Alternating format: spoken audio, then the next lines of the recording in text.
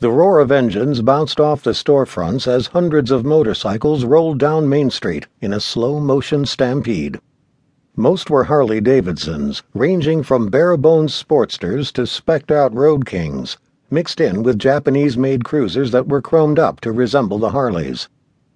As far as he could tell, Ben Teller was the only one riding a BMW, a dual-purpose R1200 GS in black and yellow that stuck out like a giant wasp. He kept a steady pace, occasionally waving at the spectators along the sidewalks. Oversized American flags fluttered from light posts, and loudspeakers played the Marine Corps cadence. Ben sang inside his helmet.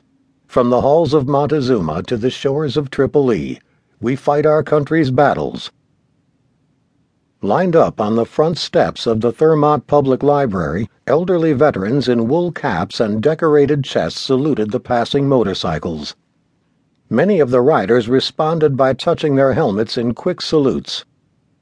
At the exit from town, 2 fire engines were positioned on opposite sides of the road, their lights rolling, sirens blaring, and ladders extended overhead with a banner tied across.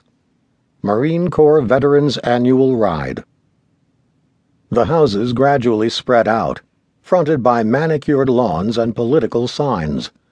The Democratic and Republican parties, more than ever polarized by issues small and big, were fighting bitterly over every elected office in the country.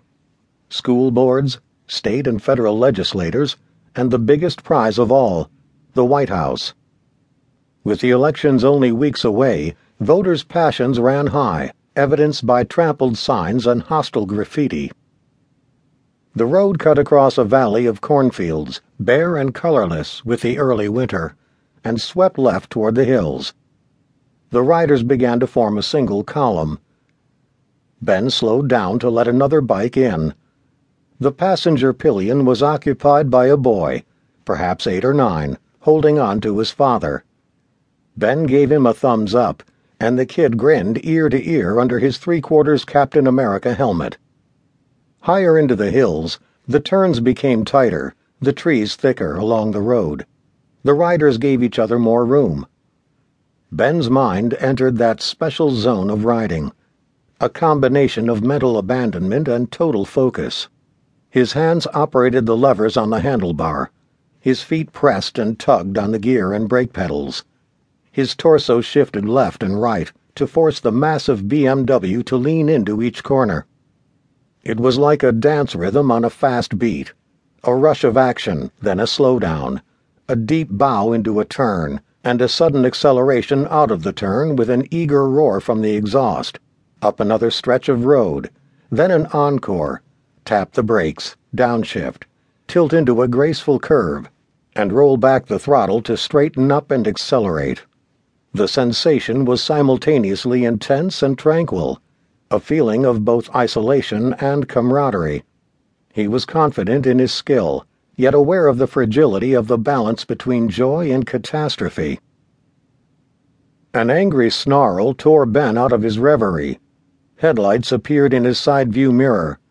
A second or two later, the full blast of an exhaust hit him as a Harley flew by, barely a foot from his elbow. It was painted stars and stripes, including the full fairing, backrest box, saddlebags, and even the eggshell helmet. The rider's leather jacket wore the emblem of the Marine Corps, and Stephen Cochran crooned "Goin' Down the Back Roads" at full volume from the speakers. Passing the cruiser with the kid and 4 more motorcycles, the Harley cut back just in time to take a tight left curve. Riding a big hog like this required top skills, and as the rider leaned sharply into the turn, the chrome pipes scraped the blacktop, shooting off a spray of sparks.